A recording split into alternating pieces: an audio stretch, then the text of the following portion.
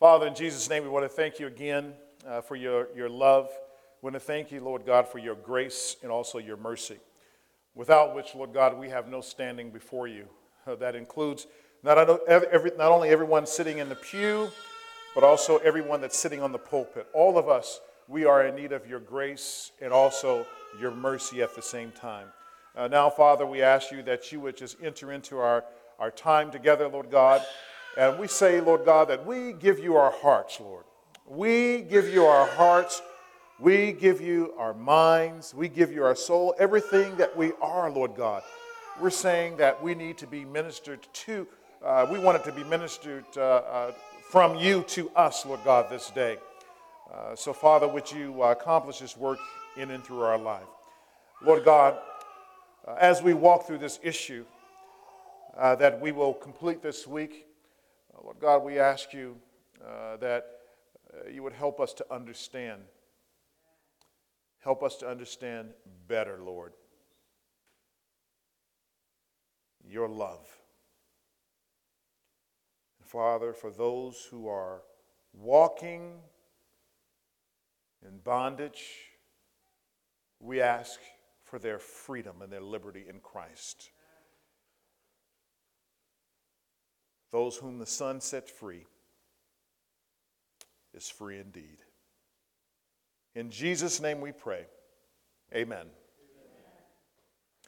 Last time we laid the foundation for our passage today, in which we heard how this woman, also known as a sinner, how she approached Jesus at dinner time to not only wash his feet. Remember, she kissed his feet, and she anointed his feet, all at the same time. She was weeping so much, we heard last time, that her tears were as a river flowing down. That's why she was able to wash his feet, because she was crying so profusely. Here in Luke 7, the passage says nothing about the reason why she was crying so much, but whatever reason that she was weeping, we assume, or make a scriptural guess, that it caused her plenty of emotional pain. Maybe she was crying because of a life that she was unable to get back due to her current occupation. Maybe she realized this was it for her. She lived this life, she made a decision, and now she can't take it back. It's done. Everybody talked about her. There was no future for her. So maybe she was weeping because of that. There was no hope. No hope for anything else except to be stuck right where she was, that same spot. It is in that same spot where she knew that all of her existence, that was nothing but a cul-de-sac, nothing but a dead end. Frankly, this is a place that sometimes we find ourselves, in that proverbial spiritual cul-de-sac, that place where we feel stuck, without hope. And if we thought that it could actually help for some of us, we would also cry. Some of us would cry in here today because we can't figure out how to get out of the mess that we found ourselves in.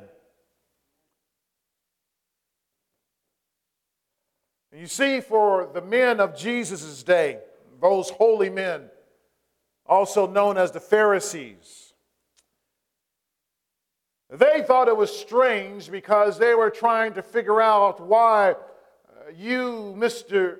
Jesus, would allow this woman of the night, to even touch you in the first place. Why would you allow anyone?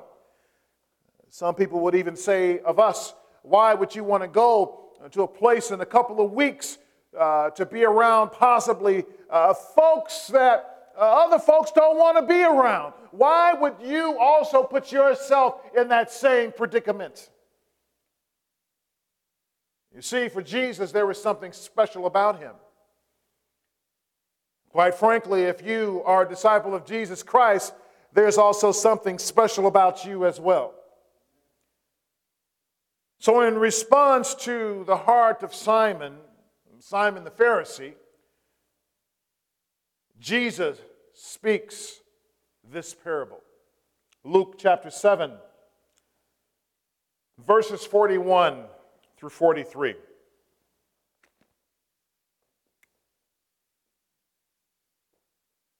Tell Simon, a certain moneylender had two debtors. One owed 500 denarii and the other 50. That's 50 denarii. When they could not pay, he canceled the debt of both. Now, which of them will love him more? Jesus asked Simon, verse 43.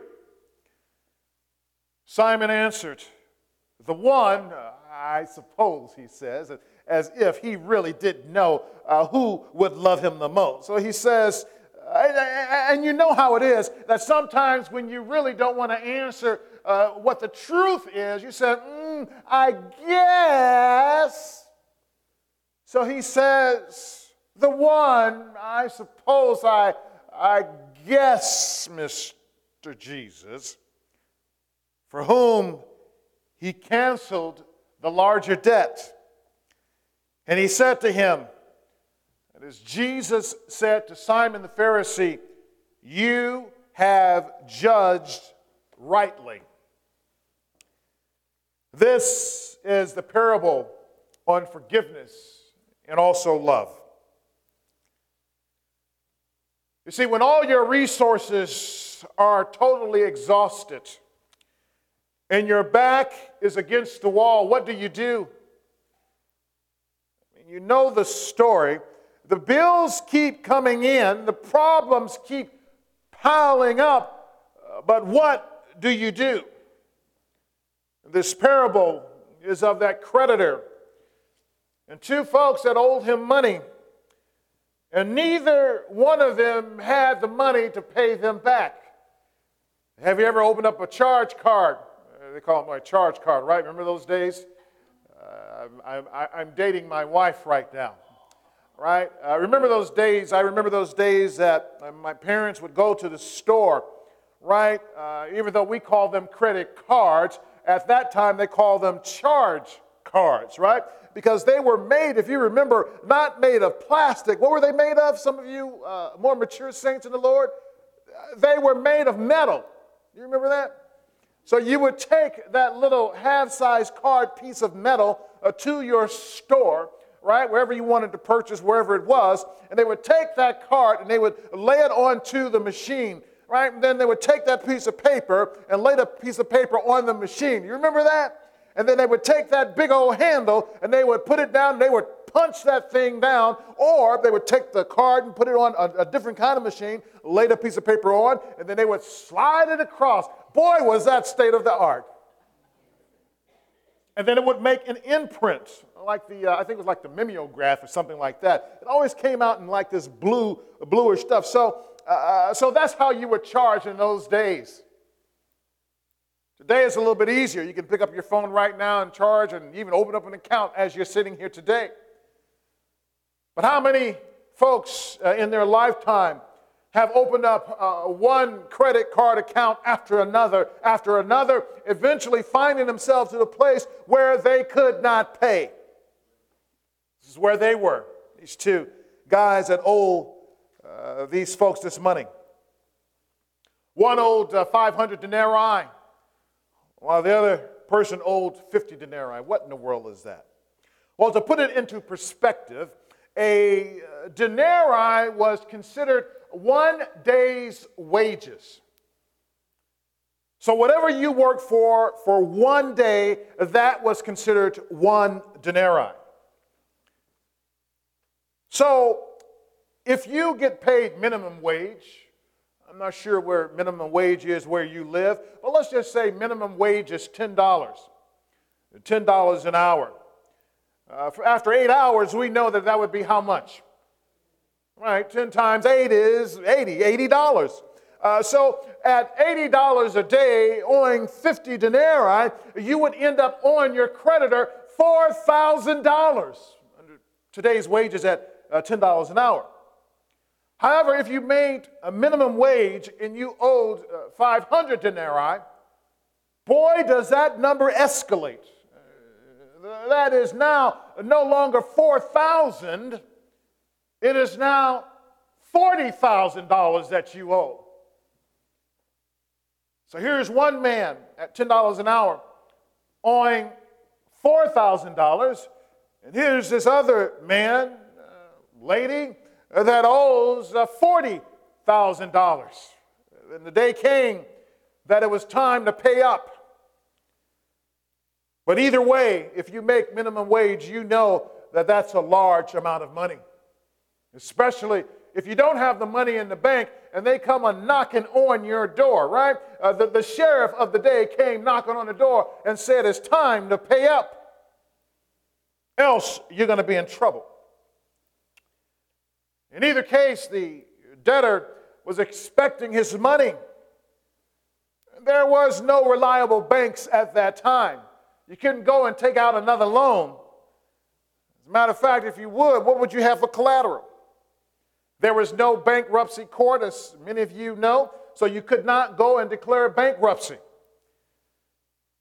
And as many of you already know, there is only one solution to your problem when you owe the money, and you already know it is, what that answer is, because you've heard this just a short time ago. And that was you would either sell yourself into slavery, sell your wife, or your pretty little what? Children. So you would sell yourself, your wife, or your children. Look at Matthew chapter 18, verse 25. Here again, Jesus is speaking, just as a reference here for us. And it says, and since he could not pay, you can read the context in your own time, and since he could not pay, his master ordered him to be sold.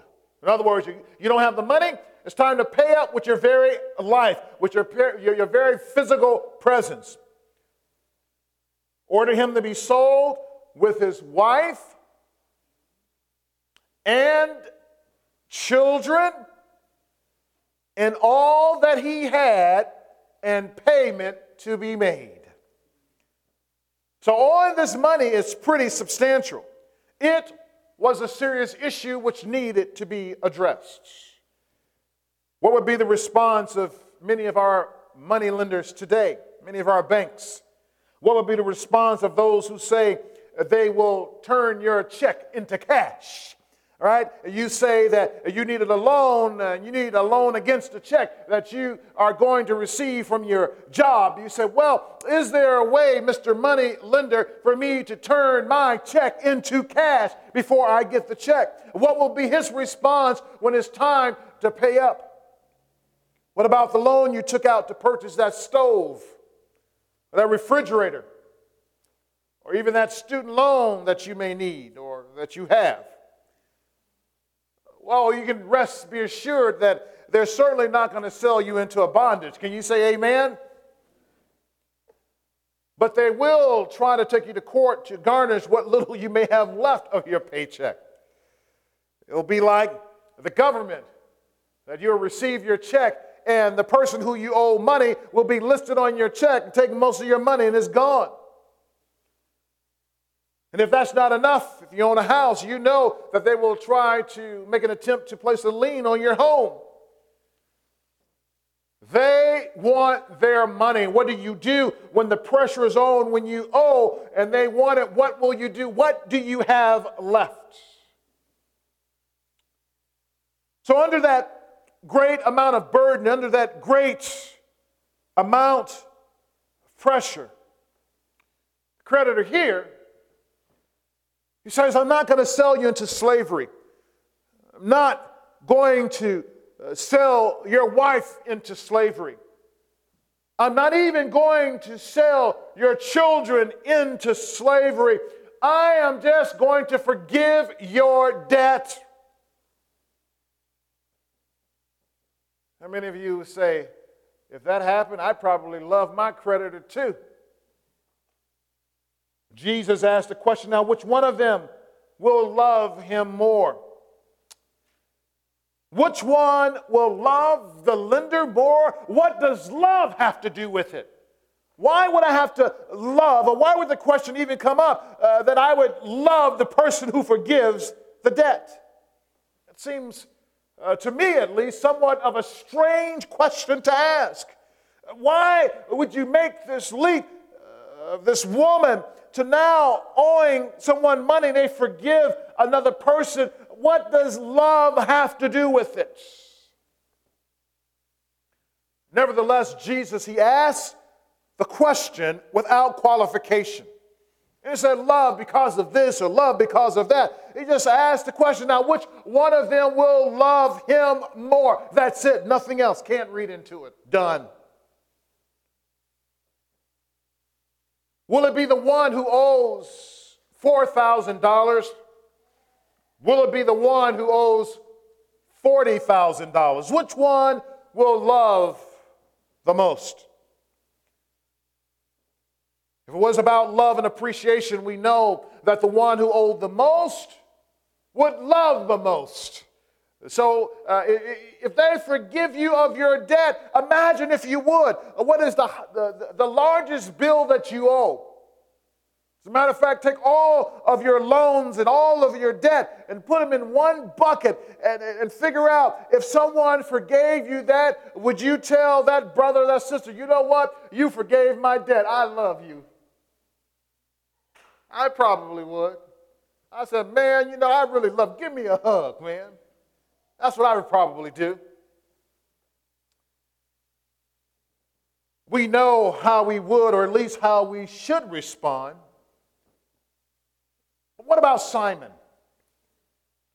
This is important because Simon comes onto the scene and understand that he's not just representing himself, but he's also representing an organization of such. He's representing the Pharisees, and the Pharisees are probably listening in, trying to figure out exactly what will he say, because he's representing all of us. He has the voice of all of us who are curious about Jesus.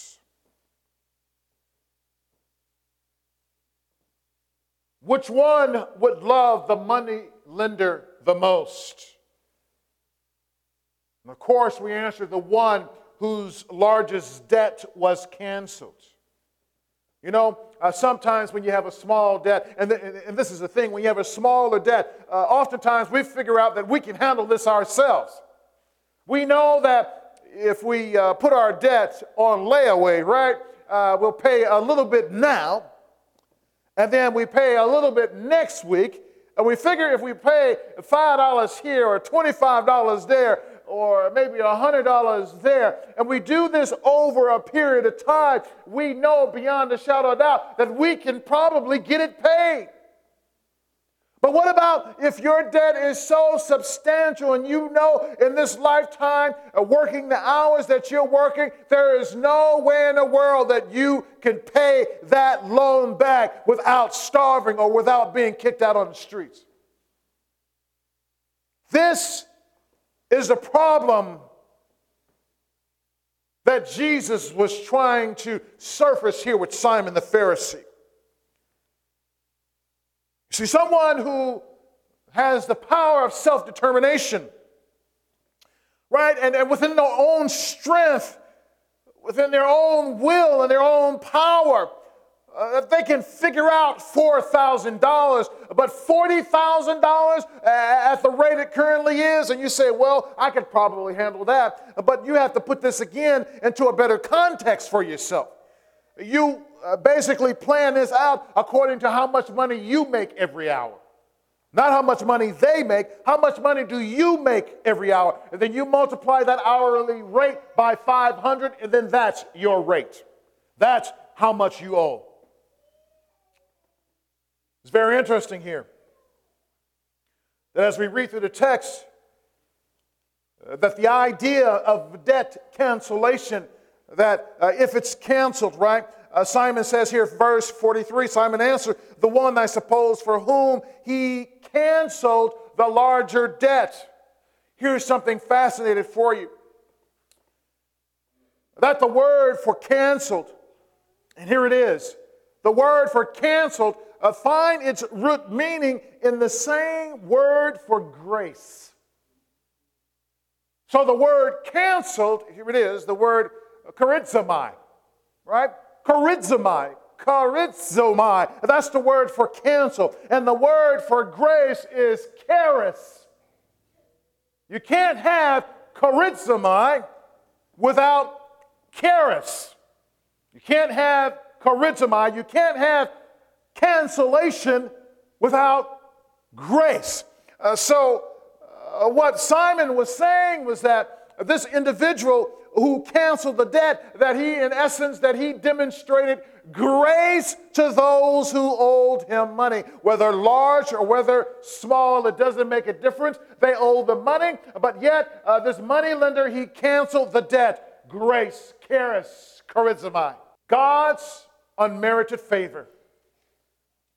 Grace is God's unmerited favor. Here, these two individuals that owe the money, they receive the unmerited favor of the moneylender. Why did he do it?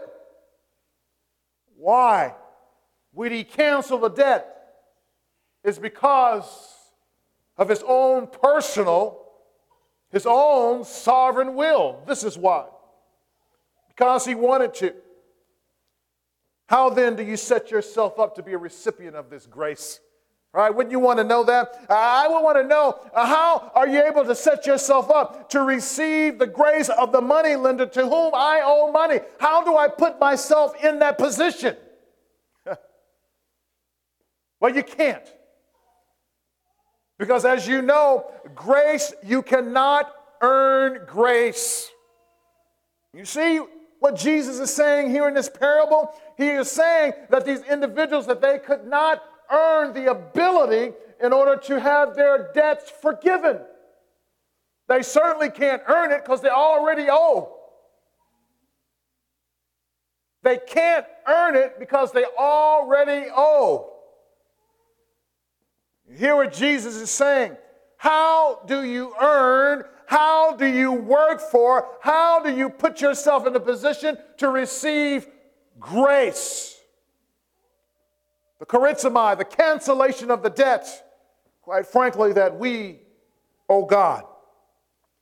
Therefore, Jesus is setting forth his ministry as a purveyor of grace to all who would believe in him as Redeemer. So Jesus told Simon, you see in this passage, what did Jesus tell him? He told him that you have judged rightly. He says, you, my friend, are on the right track.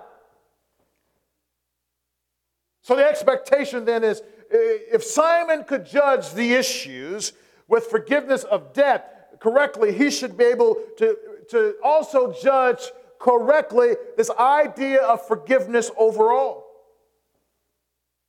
But love seems to come into the picture, and only after forgiveness has been granted. In other words, why would there be love if there was no cause to love in the first place? Why would Jesus bring up love if the debt had not been canceled, if it had not been charizomai'd out, right? So the relationship that the individual had with the moneylender was only a business relationship. And again, how many of us would say that we love our loan officer? Oh, I love you. You canceled my debt. Oh, I love you. All right. Or the service rep at your bank.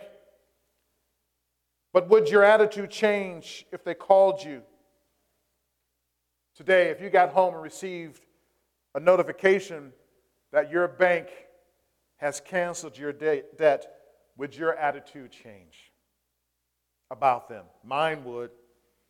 If I went home and they said, the mortgage on your home has been paid in full by someone. Receive it. I would tell them again, I love you. I love you. Can I take you out to lunch at least? At least to White Castle now. Come on. The least I could do. And you know how it is if you owe a lot of money, and if you've ever been in debt and you get out of debt, you know it is like a huge burden that has been lifted off of your shoulder. It's like freedom. And if your debt has been paid, whether someone has paid it for you or else you have done it yourself, when you are free and clear of that debt, don't you feel like dancing? If you don't know what I'm talking about, we got to pray for you in your debt. Amen? But you feel like dancing. You feel like jumping up and down and running all over the place. And you can sing that song, Freedom. Oh, freedom. You can sing that song. Amen. So the bottom line is that a debt is burdensome. This is what Jesus was getting at. And it becomes a persistent yoke around your neck. You can't move. I mean, why do you go to work in the first place? Because you want to eat. You want to have a place to live. Our difficulty is that we fully understand canceling of debt and things that are visibly tangible to us.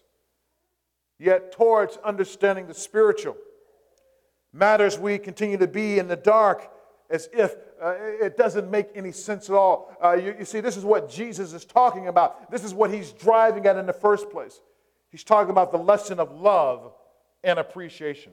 Luke chapter 7, verse 44. Then turning toward the woman, he said to Simon, remember, not Simon Peter, but Simon the Pharisee. Do you see this woman? I entered your house.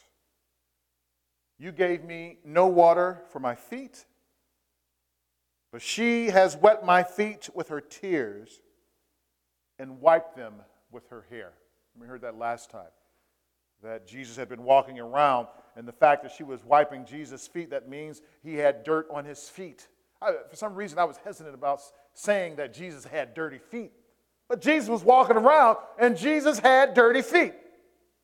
So as she was wiping his feet with her hair, being washed with her tears, that means what was getting in her hair? Dirt was getting in her hair. Now, I know some of you ladies, you may have issue with that. You probably say, I already need to go to the beautician, so last thing I'm going to do is wash somebody's feet with my hair. Verse 45. Jesus told Simon, you gave me no kiss, but from the time I came in, she has not ceased to kiss my feet. So Jesus came into the place and sat down at table. And we already understood what that means, that he was lying down. He propped himself up on his elbow, eating sideways. His feet was away from the table, and she was able to have access to his feet as he was laying down this way. Right? So the moment he came in and sat down, from the moment that Jesus came in, that she saw our Lord, and she immediately went to him and began to minister to him. Verse 46. You did not anoint my head with oil, but she has anointed my feet with ointment. Therefore I tell you, her sins, which are many, are forgiven. For she loved much, but he who is forgiven little loves little. So Jesus, he explains and defends this woman's act of love. Again, from the very moment that Jesus entered the building, he was not treated with the type of respect that one would expect as to the King of Kings and the Lord of Lords.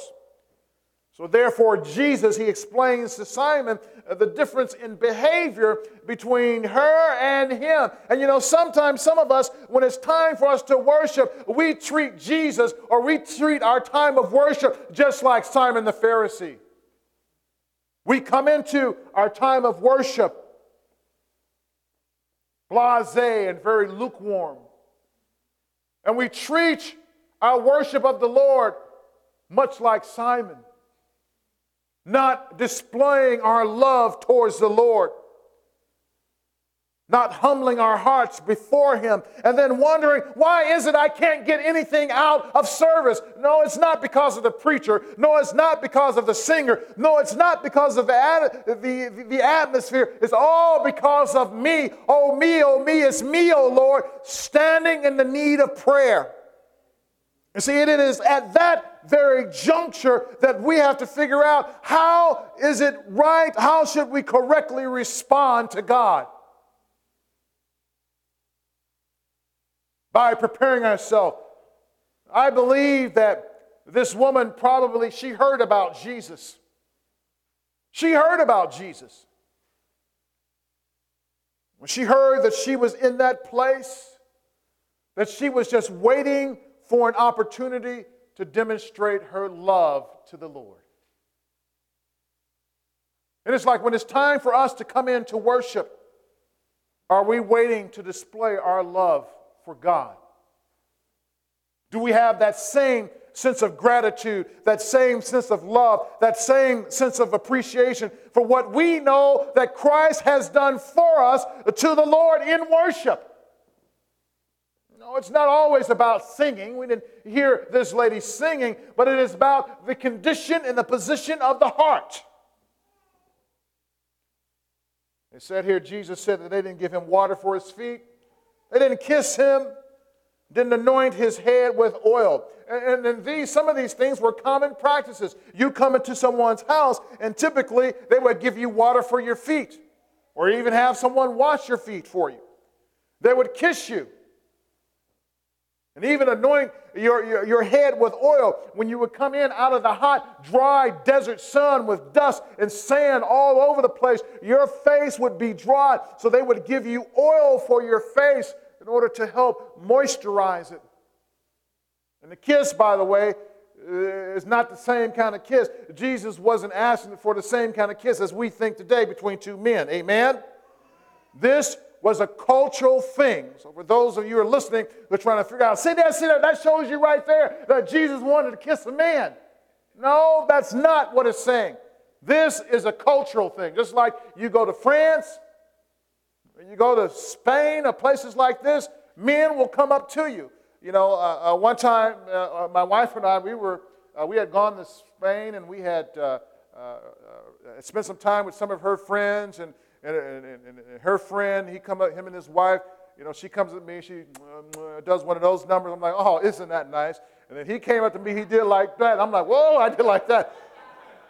You know, I had to back up, and then I had to remember, oh, don't forget you're in Europe. And I'm like, oh, okay. But you see, this is a common practice. This is a common cultural practice. And during this time in the Middle East, as a matter of fact, you go in these places today, and they still do it. I had a guy of Middle Eastern in Arabic actually do the same thing to me. But by then, I got it. You know, he had the accent, though, I want you to know. It wasn't anybody, so I knew he had come from the country. So he had done one of those things to me, and I got it. I didn't do it back because I'm like, hey, I'm in America, you know. But nevertheless, I understood the cultural context. So for Jesus, he was saying that you didn't greet me with the respect that's normally common for our people. What's up with that? So whether these actions were expected or not, the bottom line is that Simon and his crew didn't respond to Jesus in this matter. Why? In this manner. Why? Because it was not in their hearts. But interesting, even though Jesus says you didn't do this, he didn't chide them. He says you are bad, bad, bad, bad, bad for not doing this to the Son of Man, to the Son of God. He didn't chide them. But he pointed them to the woman who displayed a depth of love and appreciation for our Lord. She worshiped as the Holy Spirit led her. So for a second time, the issues of loving a little or loving a lot, it comes into focus. And this was something for Simon to try to figure out in his head. But yet it remains a question in our minds and in our hearts, how we're going to walk through this today.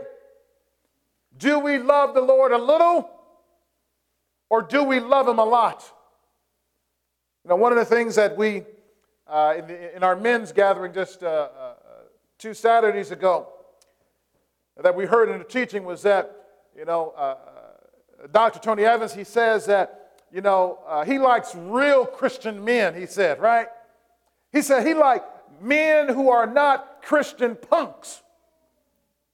In other words, that says that as men that we need to learn how to worship the Lord as men, right? And we don't have to be like ladies, because sometimes, a lady can worship the Lord in a certain way, and it seems like it's only for a lady. Amen?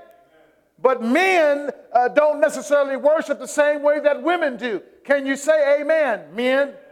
So therefore, it's important, men, that men are in the church. If you allow your sons to come to church and you as a man are not there to show your son how to worship, they're going to end up worshiping like,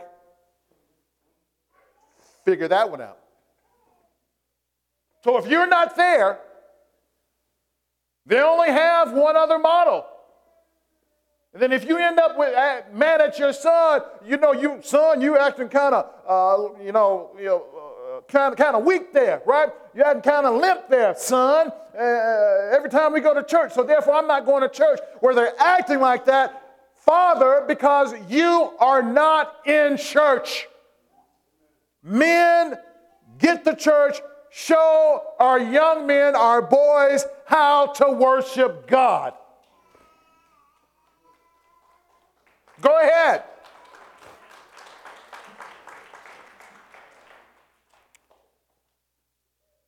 So with Simon to be able to transfer the lesson about cancellation of debt to the forgiveness of sin, that's the thing that's in question. This is the dilemma we also find ourselves in.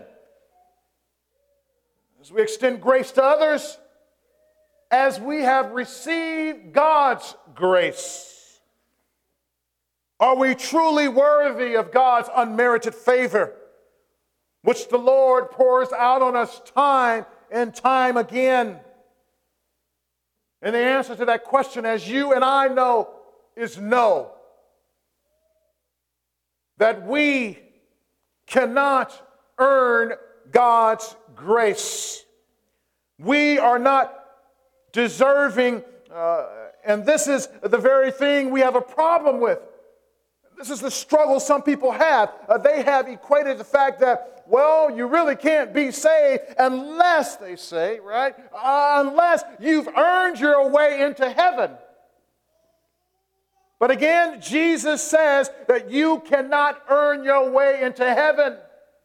Paul says in Ephesians 2, 8 and 9, for it is by grace that you have been what? Saved, right?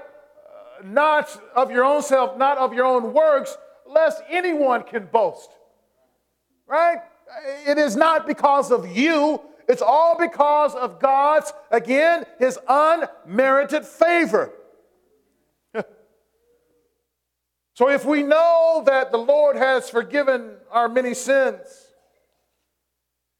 be it federal sin, that one sin that is inherited through Adam and Eve, then we should be deeply appreciative and have a deep love for Jesus Christ. But why would we be appreciative? Why would we be appreciative if we don't think we are sinful or don't believe that Christ exists in the first place? There's the rub. You see, you strike one down and you strike the other down. You don't believe in Jesus, you know you don't have sin. You don't have sin, you're not going to believe in Jesus Christ. They go hand in hand. Jesus then becomes a non-issue for you. For those who don't believe yet, however, it is an issue, we will have to address one way or another, one day or the other. So Jesus holds authority to forgive sin. Luke 7, verse 48. He tells the woman, he said to her, your sins are forgiven. Then those who were at table, An interesting way of phrasing that, right? Those who were at table with him began to say among themselves, "Who is this who even forgives sins?" And he said to the woman, "Your faith has saved you. Go in peace." So Jesus, he forgives the woman of her sins. My question to you, is it the faith that saves? Well, wait a minute. Jesus says it is the faith that saves. So was it, if I have faith, is it that faith that actually saves? Idea. It is the faith in Christ. So as Jesus is explaining, he's talking about himself. All together is mixed together. He's saying your faith in me, our faith in Jesus Christ, knowing that Jesus Christ, that he died for our sins, that is the thing that saves us, that it is Jesus Christ who not only redeems, but it is Jesus Christ who also keeps. Your faith has saved you, Jesus says. And this is probably one of the reasons that this woman was attracted to Jesus in the first place. We talked about that last time, that she saw Jesus and she understood that he was approachable. He was not like the Pharisees. He was not like those who walked around in their phylacteries, right? Those little boxes on their heads or on their arms, black things with scriptures inside of them, not wanting anyone to touch them. Jesus was approachable. Not only could Jesus minister to the prostitute, Jesus could also minister to the leper. He could also minister to the poor. Jesus can also minister to the rich. He could minister to the intellectual as well. Jesus had the capacity to minister to all. Paul says, to all people I have become all things, so that by any means I may be able to save some. See, Jesus calls us to extend ourselves into all situations to minister to all types of people. Those that are like us and those that are not like us. Amen? Come on, let's try it again. Those that are like us and those that are not like us. So don't ever feel as if someone is beneath you in order to minister to them. Never think that you are above another person. Because if Jesus can do it, we can do it. If Jesus can do it, we can do it. You say that with me. If Jesus can do it, we can do it. Now I'll say, if Jesus can do it, I can do it. If Jesus can do it, I can do it. Jesus was the purveyor of grace. He told the disciples, as the Father hath sent me, so I send you. You are the new purveyors of God's grace through Jesus Christ, pointing the world to hope, pointing the world to redemption in Jesus Christ. Here in verse 49, they're grumbling and mumbling as they always do.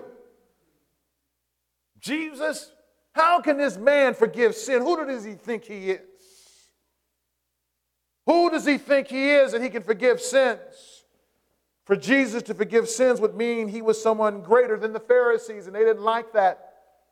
See, they had their own special club.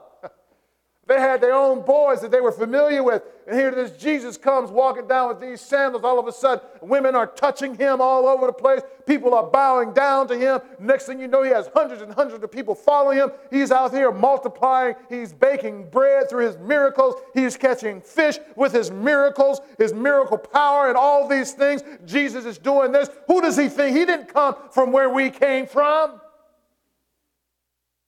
Who does Jesus think he is? Asking that question there in verse 49. That's what they're saying. That's what they're saying among themselves. Then, verse 49, then those who were at table with him began to say among themselves, who this is? Who is this? And that very question as to them asking who this was the very reason that this woman was attracted to Jesus in the first place. He was approachable. Jesus is righteous. Jesus, he is love. Jesus wants us into this relationship. So therefore, he has the authority to forgive sins. Verse 50. He said to the woman, your faith has saved you. Go in peace. Remember, it was the Holy Spirit that drew the woman to Jesus in the first place. Do you not realize that those who come to the Lord to be saved, that it is the Holy Spirit who must draw them? You understand this? It is not how you craft words. It is not even how holy you are. As a matter of fact, I've seen some people come to the Lord through some folks who wasn't nothing but jokers. So God has the unique power to draw people unto himself, regardless of the person that is even pronouncing the word that's before them. God has saving power. So God, he draws the individual through his Spirit to himself. What will you do? When you feel the presence and the power of God, will you ignore that passion and the zeal of getting to him? Will you go, you look up, and will you go running to Jesus Christ? And this is the one thing that Jesus said to the woman that very day. He says, go in peace.